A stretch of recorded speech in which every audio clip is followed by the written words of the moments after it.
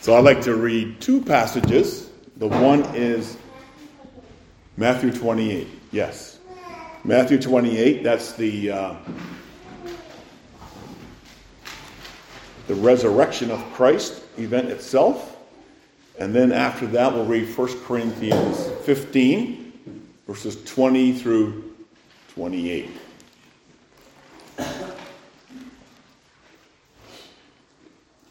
So this takes place on a Sunday morning. Matthew 28, 1 through 10. Matthew 28, verses 1 through 10. After the Sabbath, that's a Saturday, as the first day of the week began to dawn, Mary Magdalene and the other Mary came to see the tomb. And behold, there was a great earthquake, for an angel of the Lord descended from heaven and came and rolled back the stone from the door and sat on it. His countenance was like lightning, and his clothing as white as snow. And the guards shook for fear of him and became like dead men.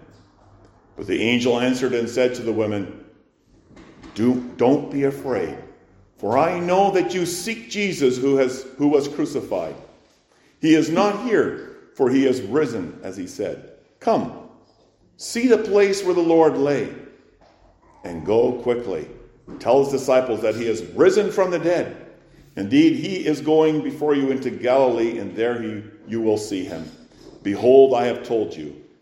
So they went out quickly from the tomb with fear and great joy, and ran to bring his disciples word.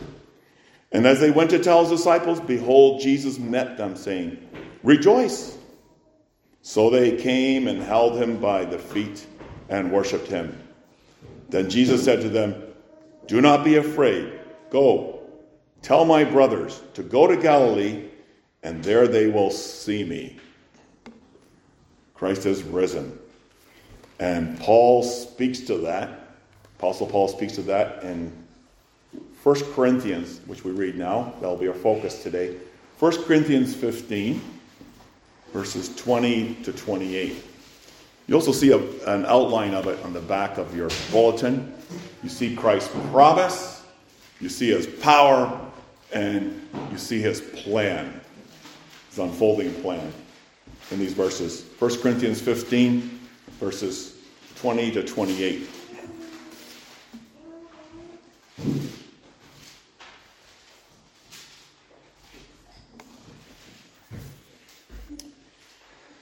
But now Christ is risen from the dead, and has become the firstfruits of those who have fallen asleep. For since by man came death, by man, that's capital M, also came the resurrection of the dead. For as in Adam all die, even so in Christ all shall be made alive. But each one in his own order, Christ the firstfruits, afterward those who are Christ's at his coming. Then comes the end, when he delivers the kingdom to God the Father, when he puts an end to all rule, all authority, and power. For he must reign till he has put all enemies under his feet. The last enemy that will be destroyed is death. For he has put all things under his feet. But when he says all things are put under him, it is evident that he who put all things under him is accepted. Now when all things are made subject to him, then the Son himself will also be subject to him who put all things under him, that God may be all in all.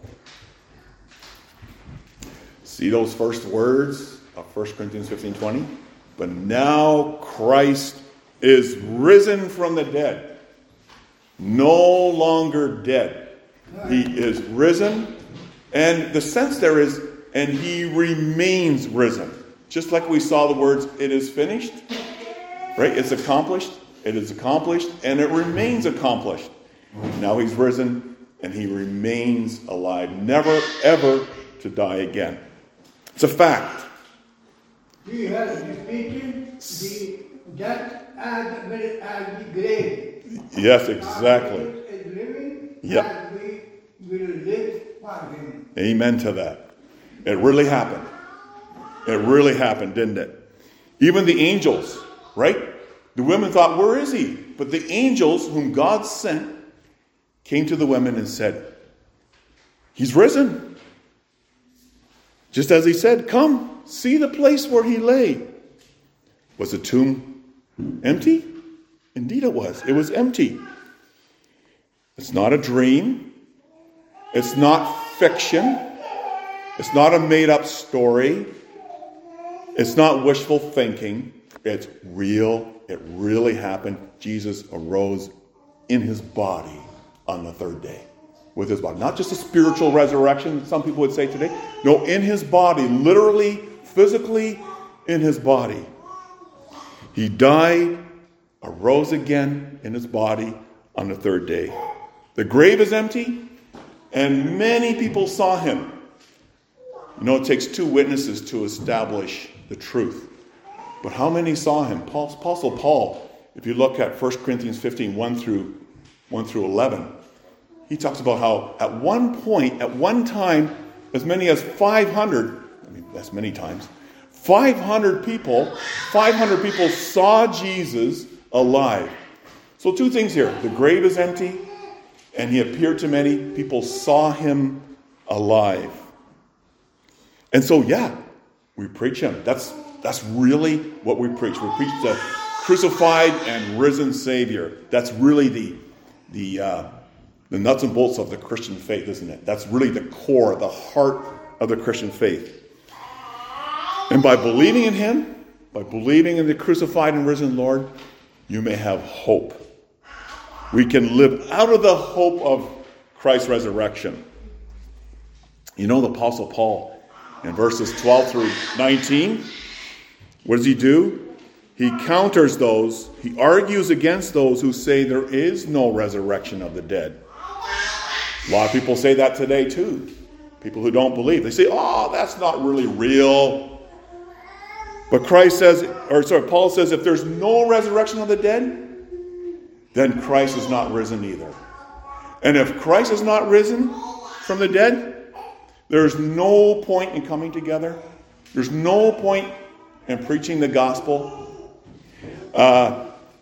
Your faith is based on a lie.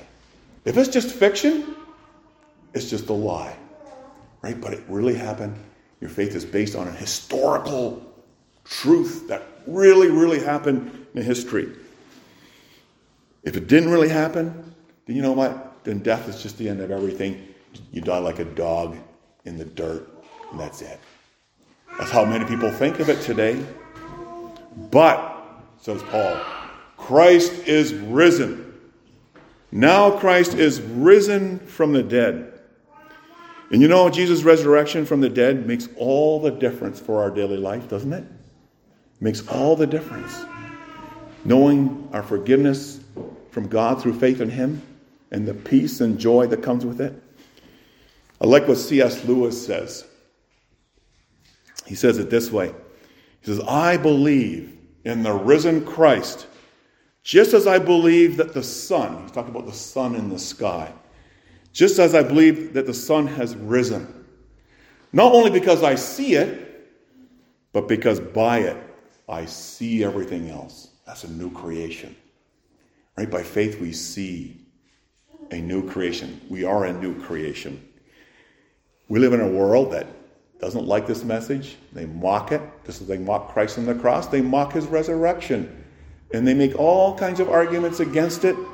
And I trust that the message of a risen Savior will strengthen you, equip you to share the good news. Strengthen you to stand firm in this truth, because that's the nuts and bolts of our salvation. That's the heart of our salvation. And that we have the boldness to share the good news, because without it, people are going to hell. Simple as that. Without believing in Christ, there's only hell. And so from 1 Corinthians 15, Apostle Paul, he shows the glory of the triumphant risen Christ. And we see 3 things here. We see his promise, we see his power, and we see his plan. Embracing all of history. Actually, really from the time of his resurrection to the time of his return, to the time of the general resurrection. So those three things we want to see. First of all, his promise. Verse 20. Now Christ is risen from the dead, and then it says, and has become the first fruits of those who have fallen asleep. Christ, the first fruits. What's that mean? Well, again, you go back to the Old Testament. Only then can we truly understand what first fruits are. You go back to Leviticus chapter 23, verse 10. But first fruits is a word picture. The word first fruits is a word picture taken from farming, taken from the world of agriculture. In the time of Israel, it pointed to the first sheaf. Sheaf was a bundle of grain. The first sheaf of the harvest. They would gather that. And what would they do with it? They would bring it to the temple and offer it to the Lord. And so it was the first fruits. Okay? The rest of the harvest was still there, but this was the first part of the harvest, and it showed two things. Okay, first of all, by bringing the first fruit, by bringing the first sheaf of the harvest, what were they doing? They were setting apart the whole harvest to the Lord. That's the one thing. And the second thing, it implies a harvest to come. There's more on the way. That's why I entitled the sermon, Christ the First Fruits, and more to come. And likewise here, Christ is the first fruits. You see that in verse 20, the word first fruits is used. And also in verse 23. This implies there's more to come. And so by faith, we see what? We see the more to come. You know, the resurrection of Jesus Christ in the body, in his resurrection from the dead in the body, is a promise, is a proof of the resurrection that his people will also be raised from the dead in their bodies. That is, to all who believe on the Lord Jesus Christ. It's a promise. Jesus doesn't lie. God doesn't lie. Will he keep his promise? Most certainly. You know, true, Christ was not the first to rise from the dead. He raised others. You can give many examples of those whom he raised from the dead. But you know what was different about that? The other ones he raised eventually died. But he's the first one who arose, never to die again. He's living. He's the living one. And notice what verse 20 says. He has become the first fruits of those who have fallen asleep. Who are those who have fallen asleep? It means those who believe but have since died. Okay, we're probably buried in the grave. Well, that's what it is for believers. For believers, death is like sleep. It's not the end of everything for believers. Believers will rise from the dead to life. You believe that? Really? It's not fiction. There's a lot of fictional stuff out there, a lot of myths. But this is historical. This is truth. This is from the Word of God. Believers will rise from the dead to life. What an encouragement. What comfort to us, isn't it? Christ the first fruit implies that there is more coming. There is a harvest that will be yielded. And you see here a guaranteed harvest. It's a harvest that's guaranteed. See verse 23? Each one in his own order. In other words, each one in his own rank. First Christ, and afterwards those who belong to Christ at his coming. His coming here refers to his coming again in the clouds of glory at the end of the world. Yeah, Christ's resurrection is a promise that he will raise his people to life when he comes again at the end of the world. Think of it this way. Christ the first fruits is kind of like a down payment. We all understand the language of down payment. You need a down payment to have a guarantee. The down payment, or in this case the first fruits, is a guarantee that there's more coming. It's a promise that more is coming. Now, of course, sometimes people ask the question, if Christ died for us, how come we still have to die? By the way, that's also a question in the Heidelberg Catechism, question answer 42. If Christ died for us, then how come we still have to die? Well, first of all, for believers, the answer is that our death, our dying, is not a payment for sin. Who paid for our sin? Jesus did, right? Christ did. He paid for our sin, all of it. But what does our death do? Believers who die, what does it do? It puts an end to their sinning. It puts an end into sinning, and it's an entrance into eternal life. In other words, right? Christ in that way is preparing us for that new body. Well, the old body has to die first in order for this body to become raised up complete and new. That changes our perspective on death, doesn't it? Christians have a totally different perspective on death than non-believers, than the world does. The Bible talks about death for the believer. Is it harmful? Death is not harmful. It's harmless. Think of 1 Corinthians 15, 54 to 57. Christ has removed what? The sting out of death. Think of a wasp coming to you. If you know it doesn't have a stinger, you can make a pet out of a wasp, right? It can be your friend. Although death is not a friend, we're not going to say that. But it's harmless, isn't it? A wasp is harmless when the stinger is removed. That's how we may see death. That's how we should see death, according to the Bible. Paul says, therefore, for me to live is Christ. To die is gain, because it's to be forever in the presence of the glory of God in the face of Jesus Christ. And then Paul says in Philippians or in Thessalonians, he says too, we don't sorrow. When there's a death, we don't sorrow as the world does. We don't sorrow as those without hope. Death is not the end. Death has been swallowed up in victory. 1 Corinthians 15:54. Will God forget you in the grave? Oops, I forgot to raise so-and-so from the dead. He's not like that. He is fully trustworthy. Psalm 16, he will not leave me in the grave. Even if I'm completely decomposed and there's just particles left, he will not leave me in the grave. That's his promise.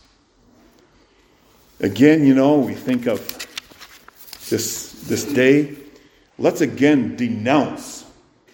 Let's, by God's grace, denounce the fear of death.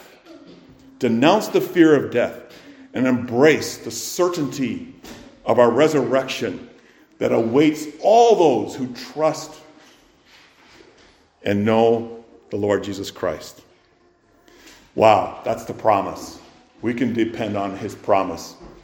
It's absolutely sure. It's absolutely solid. And then you have in verses 21 and 22, what do we see here? We can see and believe his power to fulfill his promise. We saw the promise. Will he fulfill it? Oh, yes. We see the power of Christ fulfill his promise. His power to raise the dead to life. How does he prove that? By raising himself to life. By his own resurrection from the dead.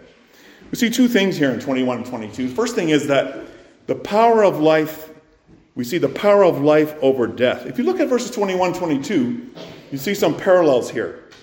Notice this. For since by man came death, by man also came the resurrection of the dead. For as in Adam all die, even so in Christ all shall be made alive. You notice that the death part comes first. That's the reality. But what comes second? The life part. And the life is stronger than the death. The life overcomes the death. If you look at verse 21, it speaks of the agent of death. Who is it that brought death into the world? Man, Adam. Adam, and we in Adam brought death into the world. Romans 5 says, death came through sin, and thus death spread to all men because all sinned. God didn't make us to die. He made us to live forever. But death is a consequence of sin. And there's only one who can overcome it, another agent, the agent of life, the one who brings life. And who's that agent? The man, the one who became man, Christ. The agent of life was another man. By him came the resurrection from the dead.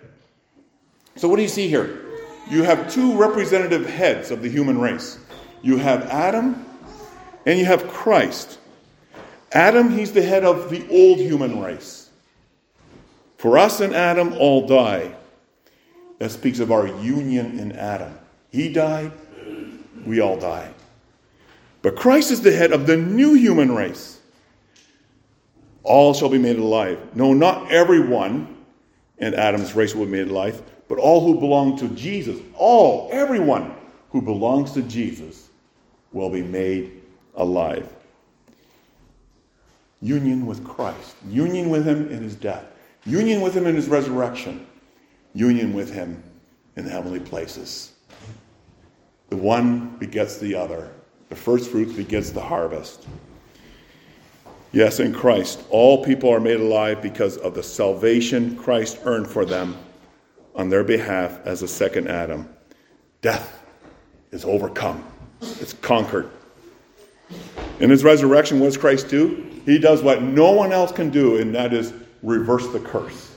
He brings not the curse, but life and blessing.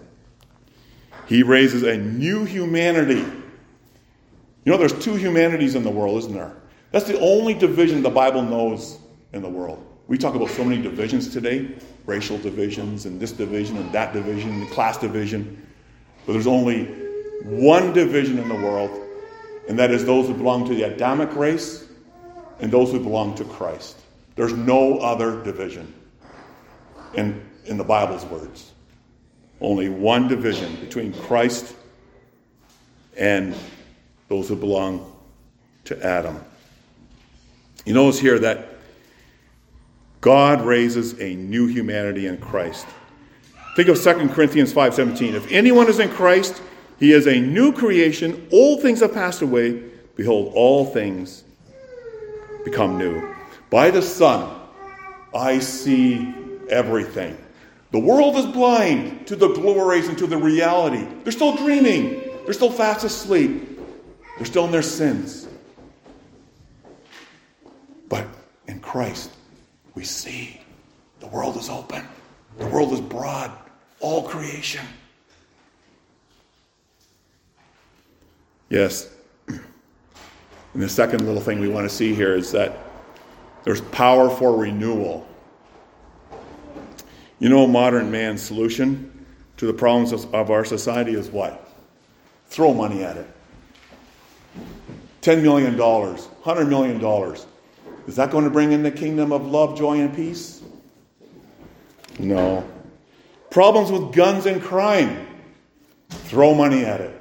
Throw money at it. More money. Problems with bullying in the school? More education. Throw more money at it. That's going to solve the problem, isn't it? No. The real problem is Adam. The culture of Adam. It's one of death. The culture of death. The problem is what? It's sin. It's hatred. It's corruption. It's crime. It's lawlessness. It's idolatry. Money can't solve any of that. You can throw all kinds of money at it, but it's not going to bring peace and love and the joy that Christ brings. You know, the real deep-seated renewal is not found in money, but in what? The message of Christ's resurrection. It's the message of Christ. That's the only thing that's going to change hearts. It's the only thing that's going to change families. It's the only thing that's going to change society. There's no other way for renewal except through the message of the resurrection of Jesus Christ. And you know, the resurrection of Jesus Christ powerfully creates a new humanity. He raises it out of the dust of the old Adamic race, and out of it, a new humanity, a new culture, a culture that flourishes, a culture that's one that's living, because the source of it is what? Life. The resurrection power of Christ. That's what changes people's lives. When people come to repentance of their own sin and trust in Christ, there isn't one. I'll just give you one example of this. It's so beautiful to see that. The region of Achaia. You see two references to it, at least in the New Testament. One is in Romans 16, verse 5. And the other one is in 1 Corinthians 16, verse 15. But in Romans 16, verse 5, Paul says there, "Greet my beloved," and I can't say his name, Epanetus. Why? He's the first fruits of Achaia to Christ. He was one who was changed by the message of Christ's resurrection. He's one of the first fruits of it. And what does that mean? There's more in the region of Achaia that's going to come to believe. Christ has more people there. 1 Corinthians 16:15. Paul says, "You know the household of Stephanas, that it is the first fruits of Achaia." There was more fruits. Right? First fruits implies more people are coming to believe in Jesus through the resurrection message. And you notice the wilderness of Achaia was turning into the Garden of Eden through the message of the resurrection of Christ. You know the secret to a flourishing culture? Just believe in the resurrection of Christ. Believe in the risen Christ and share that message. That is the way that the grounds of civilization are torn down and resurrected into a new and glorious life and living culture, flourishing culture. You know, you witness among us. It's beautiful to see. Witness among us the first fruits of those coming to faith in Christ. Here in this part of Brampton, I think we may be really encouraged that God will bring in more to the harvest. And yeah, he can transform the city into a culture that is God-honoring and God-glorifying, a thriving and flourishing culture. He can do that. It's the power. There's the power of the message. That's the point here in the second point. We know he's going to keep his promise because he has the power to do it. His resurrection power is the power for renewal through faith in Christ. And you notice, by believing in Christ, there's three things. We share in his righteousness, the righteousness that Christ won for us on the cross. We already resurrected to a new life in Christ. That means a spiritual life. But there's more to come. And that's the last part, the body.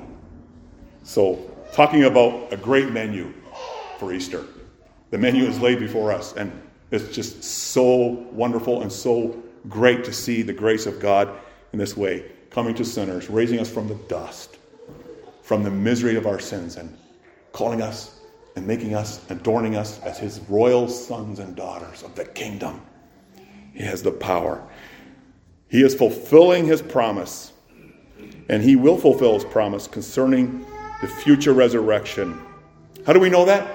He has a plan. And we don't need to consult mediums. We don't need to consult palm readers. We don't need to consult astrologers. No. In Christ, what do? We ban them. They have nothing to do with the Christian life. But we look to Christ, and he reveals the plan before us in verses 24 to 28. Verses 24 to 28, God gives a plan and broad outline from the time of Christ's resurrection all the way to the time when we ourselves will be resurrected from the dead as believers in Christ at his return. And we notice two things here. First of all, his plan in history is directed towards a goal. When we have plans, we have a goal, right? That we orient our plans towards. Well, so does Christ. What's his goal? Look at verse 24. His goal, to which Christ is directing all history, everything in history, our government leaders, the World Economic Forum, and all the other stuff going on in our world, is spelled out in verse 24. Then comes the end, that is the end of the world, when he delivers the kingdom to God the Father. When? When will he do that? When he puts an end to all rule, authority, and power. By his resurrection, the risen and exalted Lord Jesus Christ has been given all authority on heaven and on earth. Hasn't he? Remember Matthew 28? All authority on earth and in heaven has been given to me. Who is it given to him by?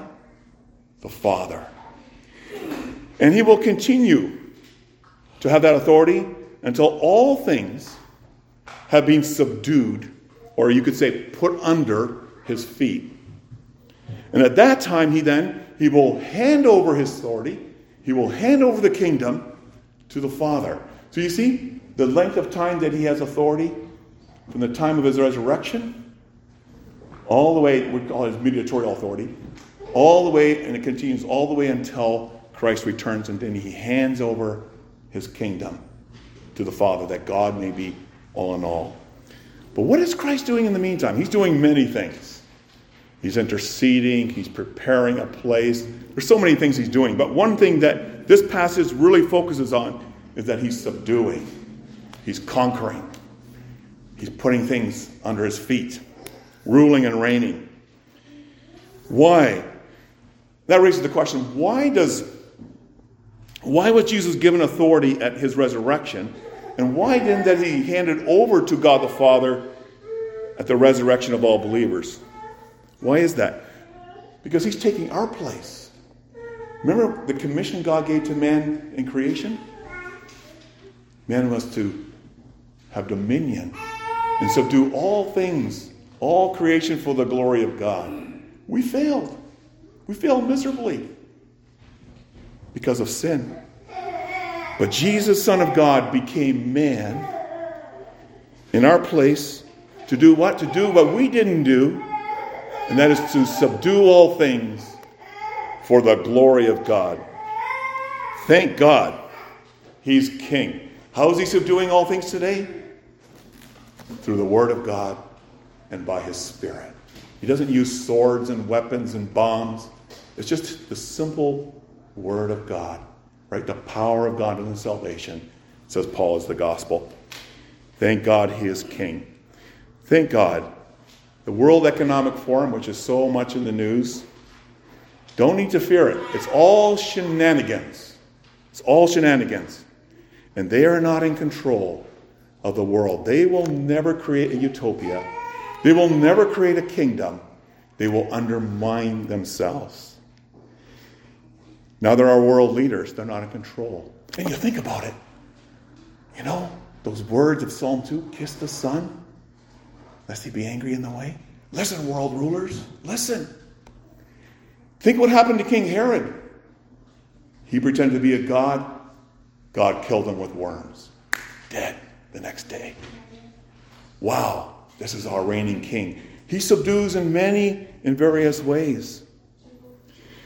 He is justly directing. This is the beautiful thing about our king. He's just and righteous and wise. He never does anything wrong. There's no pride in him. He's doing everything according to the will of God, to the glory of God. Directing all things. Yeah, all things to their appointed end. You know what? Everything will be all right. You will be okay. I will be okay. Believers in Christ will be okay. We have nothing to worry about. Nothing. Because we have a greater king. We have a more powerful king. And it will turn out good for his people. You have this guarantee. You have that guarantee. It doesn't mean that there's no battles. Oh, lots of battles. Lots of strife. Lots of struggles. But trust him. Everything will be okay. Everything will turn out all right. He's doing his work of subduing by his word and spirit.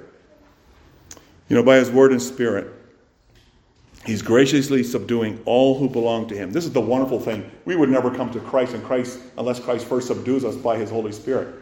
And when he subdues us, it's so that we can share in his glory, that we can share in his kingdom, the glory and the joy.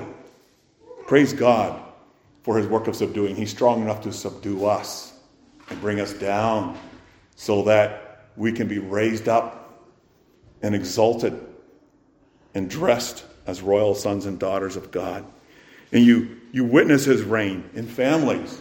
right? You see the reign of Christ in your families. Doesn't mean there's no struggles. Doesn't mean there's no battles. But yeah, you see something of the joy and the peace of the kingdom.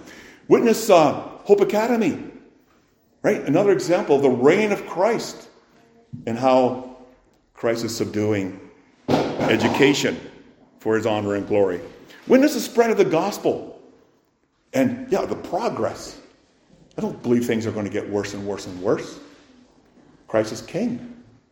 And you see the progress of the gospel. And that gospel is spreading. People are believing. Churches are multiplying. And there's more and more singers on this earth, bringing glory to God. Of course, Satan hates it, and that's why there's also more persecution. The risen Lord Jesus Christ. You could say he subdues in one of two ways. Let's make it very simple. How does he subdue? In one of two ways. One way is he brings life through repentance and faith in him. The other way is death through judgment on those who do not believe. He subdues either way. He works in both ways. He works unto salvation. In those who believe and those who don't believe, he brings condemnation. He's king. The risen Lord is king. Look at verse 25. For he must reign. He must reign till he put all his enemies under his feet. No matter how strong the powers of earth and hell may seem, no matter how afraid you might think the wicked will win, they won't. Christ will win. He must reign. And he will reign until he has put all things under his feet. And then it says his enemies, that is all those who do not submit to him in faith, will be judged and forever excluded from him and from his glorious kingdom, which is forever and ever and ever. That no eye has seen, that no ear has heard about the glories that yet awaits the children of God in Christ Jesus. Verse 26 mentions one of those evil powers he came to destroy. And what is it? It talks about that evil power as a Mr. Death. As the last enemy to be destroyed. In principle, Christ has overcome it and has destroyed it. But yeah, we still die because that's our entrance into glory. But that's the last enemy to be destroyed. Christ's reign will continue until all his enemies shall have been brought to nothing. The last being death will be brought to nothing. Death will be robbed of all its power. That's a great robbing. That's a happy robbing, right? Christ will rob the power of death, or rob death of all its power, and bring those who trust in Jesus to a resurrection of life that is forever and ever and ever and ever. Just thinking of the hymn of Messiah, forever and ever and ever. Verse 28 brings out the goal of Christ's work of subduing once again. When all things are made subject to him, when all things are put under him, that is, then the Son himself will also be subject to him, who has put all things under him, that God may be all in all. That's not saying that Jesus isn't God. He is God. That's not saying he remains to be the head of his people. He remains the head of his people. But what it's saying is that part of his work will be complete, and then he will hand over the kingdom that the Father initially gave him back to the Father, that God, that includes Father, Son, Holy Spirit, may be all in all. That's really our ambition, isn't it? That's our motive, our ambition, our hope. Christ is in command of this earth. Till the battle is over, let's not be afraid. We don't need to be afraid anyway. We do, we're often afraid, but we don't need to be afraid of the world, of its enemies, of our enemies. We don't need to be afraid of death. You trust in him who is fearless for you and me, the one who fiercely fought sin, and death and Satan for you, and he conquered. Stand firm. You are safe. You are safe in Jesus. 100%. If we trust on him. We need to trust on him. He's our shield. Here's our fortress. Christ is risen. Death is defeated. The kingdom of God has come in Christ. The fullness is yet to come. Christ is the resurrection. His resurrection is the first fruits. There's more on the way. Believe and see his promise, his power, his plan. It's all there for us in broad outline. With him, you're in the safest place on earth. And you know what? The worst days are not yet to come. The best days. And that's what we see as God's people by faith. We see the best days are coming. They're coming. And then faith will become sight. We will enjoy the blessed fellowship with God in Christ Jesus and enjoy the feast forever and ever and ever and ever. Eternal rest. No more pain. No more crying. No more sorrow. No more battle. With Christ forever. Amen.